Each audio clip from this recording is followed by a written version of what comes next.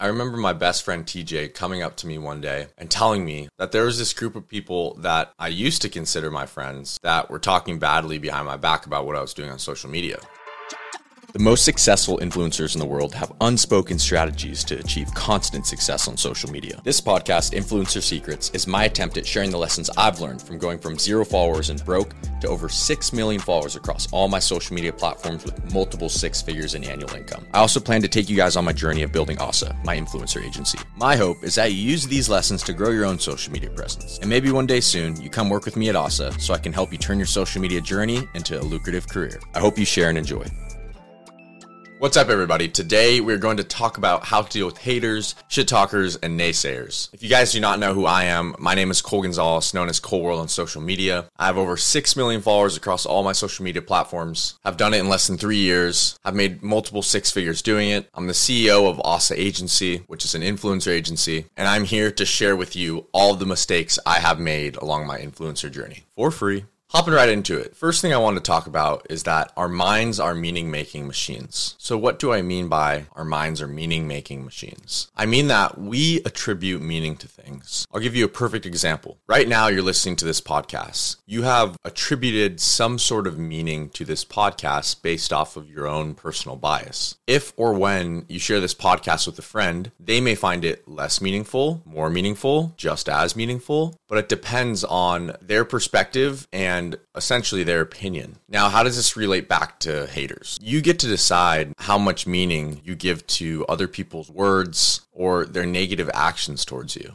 I'll give you an example. So senior year of high school is when I first started posting fitness content on social media. And I started on Instagram. At that time, I was known as probably one of the more popular people on Instagram at my high school, which is so stupid to hear me say that out loud. But anyways, I ended up posting fitness content on social media, like pictures with my shirt off, lifting weights. And I lost like 1,000 followers, which back then was like half of my followers. Anyways, how would that make you feel if you lost half of your followers on social media because you started doing something that you loved? Now, in the beginning, it was something that bothered me, but as I continued to post on social media back in high school, I started to care less and less because I realized that it doesn't matter what people think because they're not me. I remember my best friend TJ coming up to me one day and telling me that there was this group of people that I used to consider my friends that were talking badly behind my back about what I was doing on social media. And for most people, that would make them feel really insecure. But for me, I loved it because I realized I had to be doing something right. Because if people feel the need enough to talk about me, whether it's good or bad, it means I'm getting attention. And that's what social media is about. Social media is about attention. But if I attributed negative feelings towards people who were talking like that behind my back in high school, I don't think I ever would have had the confidence to continue posting on social media. Because I'm not sure if I've told you guys this, but my social media story goes way back. I started doing fitness content back in senior year of high school. There's a quote, and I'm not sure who says this, but I'm going to paraphrase. First they hate, then they copy. In the most humble way possible, I say this, that there's definitely people that have probably hated on me or talked badly about me behind my back, and that's okay. But they're probably listening to this podcast trying to learn how to become an influencer, which is totally fine because I have no resentment because I don't think anyone will ever understand the burning desire that I have to become an influencer. And I hope that through this podcast, you guys can feel that from me. You can feel my passion of wanting to help you become an influencer, and we can share that passion to be successful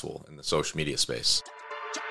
Real quick, guys, you already know I don't run ads, and I'm giving away all of my trade secrets on my influencer journey for free. So the one thing I ask of you is if you could please take 10 seconds to leave a review. Even if it's just the tap of a thumb with no words, that's more than enough. The only way the show grows is by word of mouth, and if you're finding value from the podcast, I would really appreciate if you could send it to one of your friends. Imagine how you would feel if they sent you this podcast and it helped you achieve your dreams of becoming a social media influencer. Now that's friendship. All right, back to the show.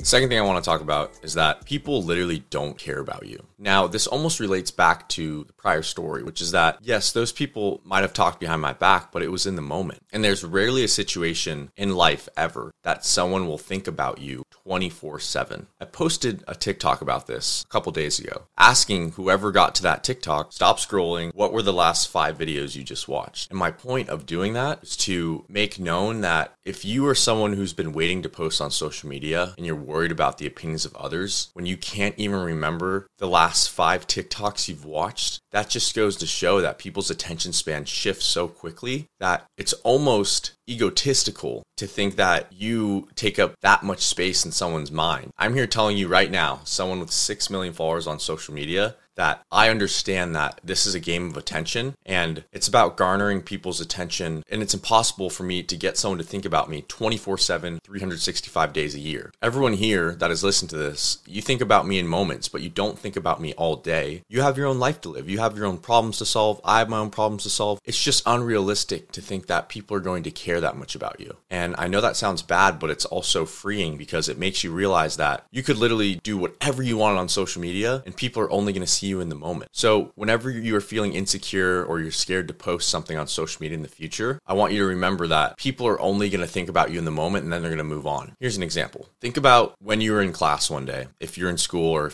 if you were in school at some point. Do you remember a time where you messed up a presentation or you did something embarrassing in school? And then for the rest of the day or the rest of the week or the rest of the year, thinking about, wow, like everybody's probably thinking this about me and I'm really insecure about this. The reality is that you're the only one thinking about that. No one else cares. Do you know how many cringe videos I have on TikTok? Why would I even be insecure about them? Because people only think about me in the moment. They have to move on with their lives. And the last point is that people hate on you because they're either 1, intimidated by you, 2, they want to be you, or 3, they're insecure. Oftentimes it's number 3. While people may hate on me for doing content with my girlfriend and making it super cute and intimate, they would trade spots with me in a heartbeat. The same thing probably goes with you. If you're working on something that's a huge risk or that's seen as something that most people aren't willing to do, a lot of people are going to be intimidated by your confidence. They're going to try and tear you down because they wish they could do that themselves. I guess that kind of comes full circle. And speaking of that, I want to make one last final point. Along your social media journey, a lot of people are going to try and tear you down because they're going to wish that was them. People literally will have resentment just from the fact that you are trying to accomplish your dreams. At the end of the day, you decide what has meaning to you. You get to ascribe meaning to whatever you want, and you get to take away meaning from whatever you want. Understand that this is a game of garnering attention. And instead of thinking, what is this person going to think about me? Think, how can I get this person to think about me longer? Because if you go through social media asking yourself, what is this person going to think about me? You will be making decisions that will not optimize how much attention you are garnering from each individual. I'm telling you now, at some point on social media, you're going to have to give up the meaning that you ascribe to people's opinions on you. It took me a little while to figure this out, so I recommend you guys start now. Thank you guys for tuning in, and I will see you tomorrow.